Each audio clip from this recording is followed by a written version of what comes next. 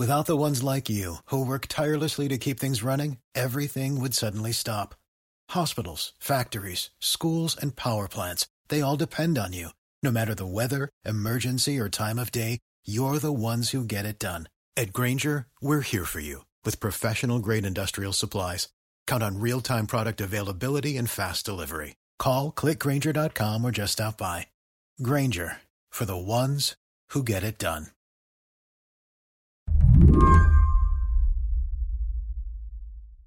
For several weeks now, journalists in Florida have been trying to get their hands on a series of documents. The White House Coronavirus Task Force Red Zone reports. These get sent out every week, tailored to each individual state. They sum up infection data, make recommendations, stuff like begin warning about any gathering during the December holidays, ensure masks at all times in public. Pretty basic stuff. Some governors simply release these documents. In Florida, journalists had to fight for it. They got a break last Friday when the Center for Public Integrity published them. These reports indicate that they are strongly recommending that the governor take immediate action to do things that will slow the spread because they're watching the numbers rise. Mary Ellen Klass writes for the Miami Herald. Are those things that Governor DeSantis has done? Well, what he has done is the reverse of that. At the beginning of September, he opened everything. He eliminated all capacity limits in dining establishments, and he imposed a rule that said that local governments could not impose anything stronger or enforce anything stronger. They can impose curfews and limits, but they can't enforce them. So that's not very useful. Exactly. Their hands are tied. For Mary Ellen, what's happening with these reports, it's a good example of what's happening around the state with COVID information. It flows erratically. The Department of Health collects a massive amount of data, but holds some of it back. There's also a private competitor in the mix. They calculate their infection rate in their own way. The city of Miami created its own data hub. And in the absence of consistent information, the state has yet to implement consistent COVID policy. It feels like there's a state of Florida, but really there are kind of like lots of different states of Florida, the places where there's mask mandates and rules and the places where there's not. And then yeah, that's exactly what we have. And, it follows along the red versus blue way of thinking in many ways. Florida is a very polarized place, and it's always been a little bit of a microcosm of the nation. Today on the show, how a fight over Florida's coronavirus data has become a fight about Florida's coronavirus policy. Will a change in Washington be able to change what's happening in states like this one? I'm Mary Harris. You're listening to What Next? Stick with us.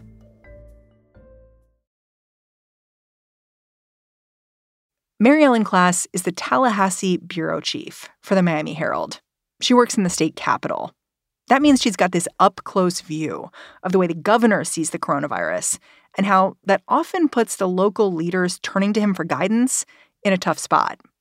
The data about infection and hospitalization rates, they change from place to place, and the rules do too.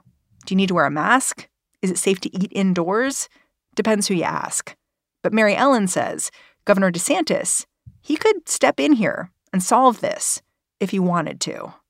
I think what we're missing is a uniform or unified message. So we've just had this very, uneven message coming to people.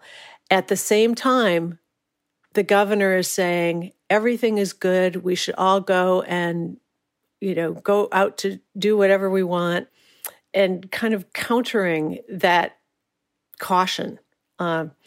He had a press conference on Friday where he was talking about the mental health needs of first responders. And, there's going to be a new initiative coming, and we're going to be focusing a lot of attention on how hard it is for first responders. And then he answered a bunch of questions about where we are with the coronavirus crisis in the state. and the vaccine, and didn't mention anything about being cautious or wearing masks, but just was enormously defensive. And then that night, Friday night, he posted on a family photo of him at a high school football game and saying, look at what everyone should be doing. You should be out going to public events. So while we have a lot of data, we also have a lot of conflicting messages. And so that, I think, has left people just baffled about what is right. Does anyone ever say to Ron DeSantis, our numbers are rising? What are you doing about that? People have asked him, as the numbers in the state have risen, do you think it's time to be more aggressive with enforcing mask mandates? There have been mayors in the state have put a coalition together and asked that he pass or impose a statewide mask mandate. And the governor has basically just ignored the question and just not answered why he disagrees with it. But his actions clearly do disagree with it.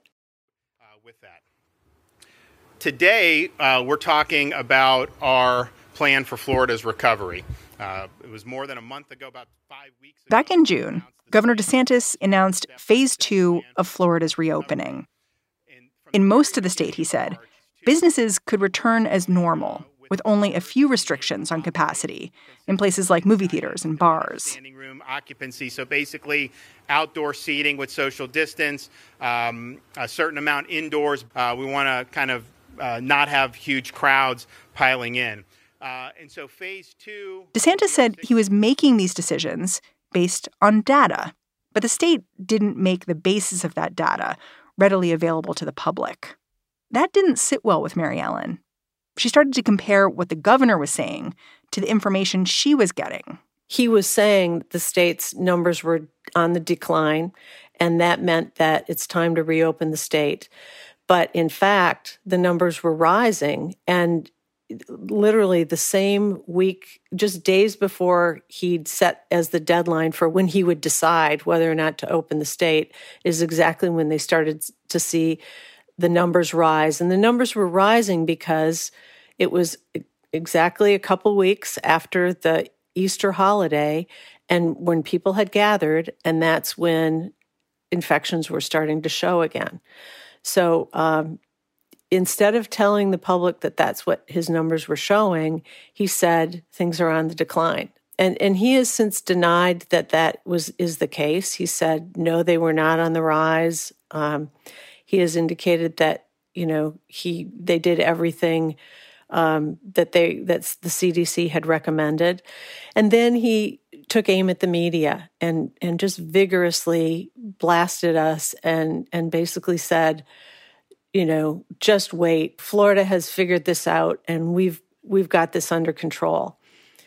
Now, he said that at the end of May, and literally 2 weeks later, our summer surge started to climb, and it didn't decline until August.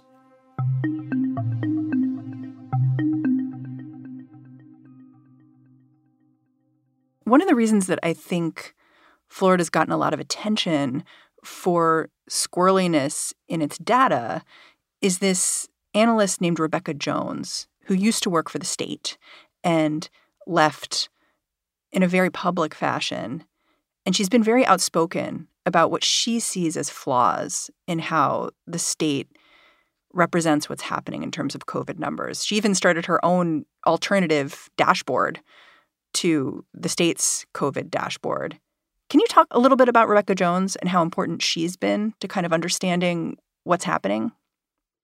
Rebecca Jones is an interesting character in this saga in Florida because when the Johns Hopkins put together their initial COVID dashboard template, she seized on that and put together Florida's own dashboard and modeled it exactly after the Johns Hopkins dashboard, which many other organizations have done and states have done since then. And so her dashboard really looked very efficient and effective and look like Florida was kind of doing the right thing and presenting information as we knew it. But at the same time that she was putting that together, she claimed she was being told to either not present all the information that they were getting, or she claimed that she was being told to change the data and downplay the severity of the virus. When Rebecca Jones started her own COVID dashboard separate from the state's, like a competing website, how different was it? Was there information you could get there that you couldn't get from the state?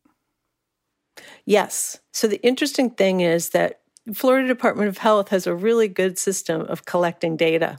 And there are academics and researchers who've been able to pull that data from the back end of the portal and synthesize it and present it in a way that's meaningful. Now, that's exactly what the state should be doing, but it's not. So the data that she's getting, like on hospital capacity, and she started posting things like that on her website that the state was not putting out there. The state just chose not to present that. And that is, to me, the biggest mistake they've made. And that's all about their messaging. It doesn't fit their messaging if all of a sudden we're showing that some hospitals are now so close to reaching capacity that they're having staffing problems, and that people have to, be transferred to other hospitals. That doesn't look like things are all under control, but that appears to be the message that the state always wanted to send. Last week, the Florida Department of Law Enforcement raided Rebecca Jones' home. Mr. Jones, come down the stairs, now! Jones posted a short video of the raid to Twitter, said the cops pointed weapons at herself and her family. Police, come down now! Search warrant, bring them down the stairs! My children! Hang on, let me clear the house. He just pointed a gun at my children! The police say they were there because of a message they'd tracked to Jones's IP address. It was sent to more than 1,000 people on a statewide listserv, and it encouraged Department of Health employees to go public about how they felt about COVID. It read, "It's time to speak up before another 17,000 people are dead. You don't have to be a part of this." Jones denies having anything to do with this note. She says if she had sent the message, she wouldn't have rounded the number of deaths in Florida down. I wonder if you see what's happened with Rebecca Jones as like a really important whistleblower moment, or a little bit like a distraction because you think it's important to focus the attention on what Ron DeSantis' administration is getting wrong. I think it's really important to look at how they handled it and why they wanted to go after her. First of all, I think it's pretty clear that they don't really think that this message is the thing they're most worried about. I think what they're most worried about is that there may be other people who have either spoken with Rebecca Jones or are equally unhappy with the way the state's handling this, that they might be on the verge of speaking out. And maybe there's somebody who may be a more credible source than she. I mean, her allegations appear to be credible, but somebody else maybe who worked there longer or who had more seniority. If they were on the verge of coming forward, this approach by sending 4 police officers with their guns drawn into her home in order to obtain all her computer equipment, her cell phones, and try and silence her, does that have an intimidating effect? And I think that there are a lot of employment lawyers we talked to who definitely think that that was their goal here, is to just intimidate anyone else from coming forward. When we come back, if Governor DeSantis is refusing to act on COVID data, why? This episode is brought to you by SAP. First, the bad news. SAP Business AI will not help you generate cubist versions of your family's holiday photos. but it will help you understand which supplier is best to help you roll out your plant-based packaging in Southeast Asia, or identify the training your junior project manager needs to rise up the ranks, or automate repetitive tasks while you focus on big innovations. So you can be ready for the next opportunity. Revolutionary technology, real-world results. That's SAP Business AI. You've written really interestingly about how the governor is bolstering his decision-making here, or maybe his lack of decision-making, because he said from the beginning he wanted to be data-driven. We've talked about how the data has been a little elusive, but he has relied on experts, just not the experts that others have relied on. Back in the last week of August, the governor decided to invite the president's then White House advisor, Scott Atlas. Who's been very controversial. Right. He invited him to come and talk about Florida's approach. And it was such a fascinating dialogue because the governor would ask him questions like, do masks work? Doesn't closing everything down, does that have any effect? And of course, Scott Atlas's answer in most of the cases was, there's no evidence that widespread mask usage works. It's really important that we keep our focus on the most vulnerable. And if we protect the most vulnerable, then we're going to get out of this as soon as we have a vaccine without doing too much damage to commerce. So the governor then started to echo many of his statements.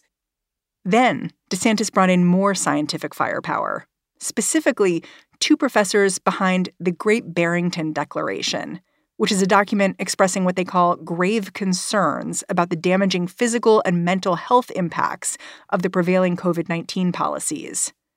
Instead of a lockdown, they recommend an approach they call focused protection. The focus should be on just keeping people who are vulnerable or had pre-existing conditions from having any exposure to the virus, and everybody else should just go about their business.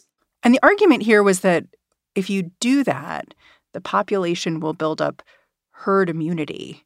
And it was sponsored, this work, this declaration, by the American Institute for Economic Research. So you can sort of see, that's not exactly the American Medical Association. That's right. And their idea of herd immunity, one of the important details they just failed to talk about is that absent a vaccine, herd immunity is going to mean that thousands, 60% of the population has to be infected.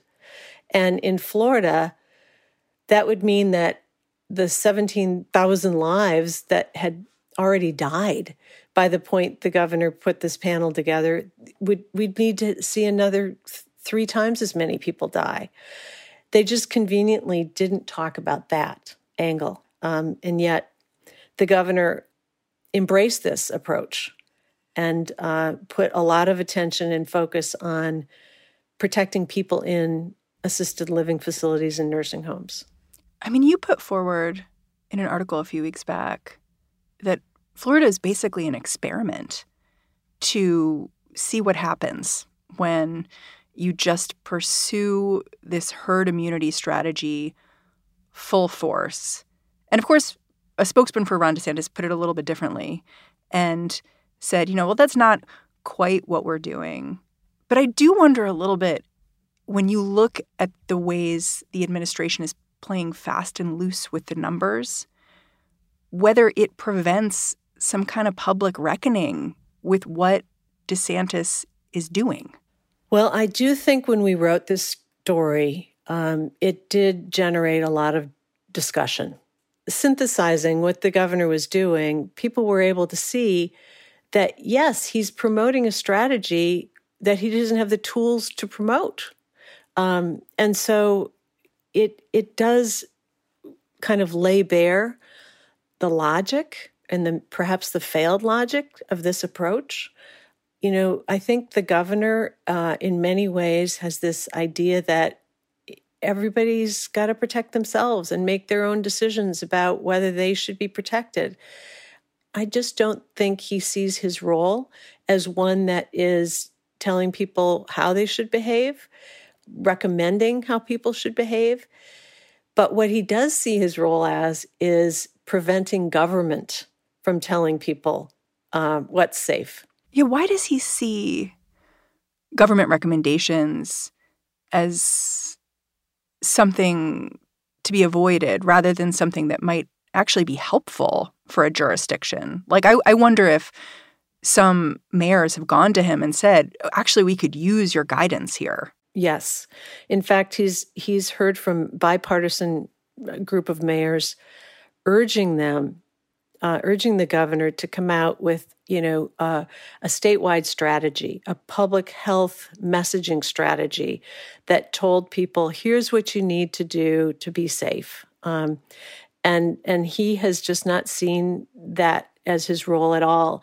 In fact, the Department of Health has done very little broad public information messages. I mean, only reluctantly, after about 3 or 4 months in, did they start putting together a campaign to tell people how to be safe. And since then, that has really disappeared as well. I think he sees government as an impediment to people and not a way to help people. One thing that's clear listening to you is how much your governor's behavior is sort of working hand in glove with the president's behavior. And so I wonder how you think things might change, if at all, with a new administration in Washington. Well, I think we're already seeing some of that, given the fact that the White House Coronavirus Task Force is sending recommendations to Florida. Throughout the campaign and election season, they had not been able to release a lot of information. In the last month and a half, they have been. And so I think that's it. I think they feel as if they now have sort of license to move on with what they know should be said. And the president doesn't seem to be as engaged in tamping down their messaging and the information they're releasing. So it's obviously not feeling inhibited by this current administration, and it's sending recommendations. And obviously the governor doesn't want those made public. But I think there will be some changes, and there's going to be some conflicts, no doubt about it. Mary Ellen Klass, thank you so much for joining me. You're welcome, Mary. I've appreciated you shining a light on Florida. Mary Ellen Klass is the Tallahassee bureau chief for the Miami Herald. Before we go, one last request. We're opening up our listener call-out line for one more time this year. And we're doing it because we want to know how you are bidding farewell to 2020. We need your ideas. You can get us at 202-888-2588. And that is the show. What Next is produced by Mary Wilson, Daniel Hewitt, Elena Schwartz, and Davis Land. We are getting a ton of help right now from Franny Kelly. We are led by Allison Benedict and Alicia Montgomery. And I am Mary Harris. You can find me on Twitter. I'm at Mary's Desk. Thanks for listening. I'll talk to you tomorrow. Without the ones like you, who work tirelessly to keep things running, everything would suddenly stop. Hospitals, factories, schools, and power plants, they all depend on you. No matter the weather, emergency, or time of day, you're the ones who get it done. At Grainger, we're here for you with professional-grade industrial supplies. Count on real-time product availability and fast delivery. Call, click Grainger.com, or just stop by. Grainger, for the ones who get it done.